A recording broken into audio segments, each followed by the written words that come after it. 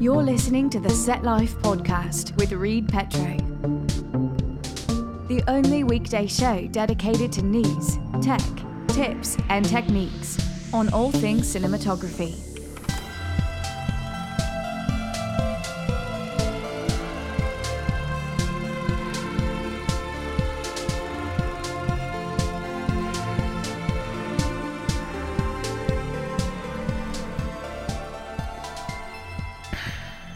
What up, folks? How's it going on this beautiful day that you're listening to the podcast? And if it's not a beautiful day, I'm sorry. Anyways, let's get into it. So Fresnel and open face, what are they? What do they do? What's the difference? Let's get into it. So we'll start with the Fresnel. Fresnel light is an open face, pretty much, but it's got a Fresnel lens on the front of it. And so what that's doing is it's developed by this gentleman named Fresnel, and its purpose is to direct the light into more of a parallel beam. And so this really helps in terms of shadows. Really helps in terms of just making the light that's more controlled. So what's great about a Fresnel is that it is controllable. You can put barn doors. You've got usually the ability to do go from a flood to a spot. Mechanism on the light. What the lens really does a good job at is creating a beam that has a really nice fall off. It's really soft. It's not like you're getting weird reflections. It's essentially one source. And so you've got this really nice clean edges on it. So it's good for shooting directly at talent. It's good for creating beams of light coming through windows. And it's just a nice, clean kind of source. And then open face, on the other hand, it's more primitive. It's more raw. Essentially how it works is that there's no lens, and it has a reflector on the back, and that light is, going into the reflector and then bouncing out. So typically an open face has little to no control over a flood spot mechanism. But because of the no lens feature, it's actually brighter. It's got more punch, so you're going to get more light out of it. It is not going to have parallel beams. It's because of the reflector, they're all going to be bouncing everywhere. So it's harder to control. And it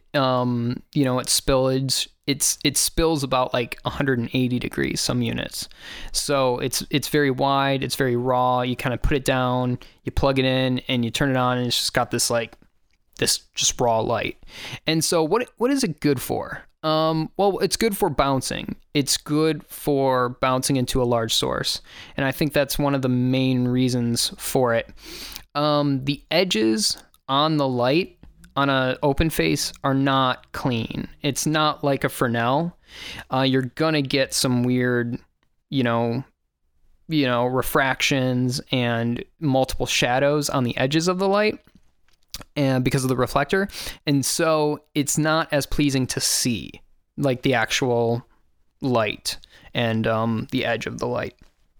And so again, what it's really great for is bouncing into large sources, bouncing through big diffusion, something that you need a lot of light, and you need to cover a lot of area, and it's just providing a soft kind of light source.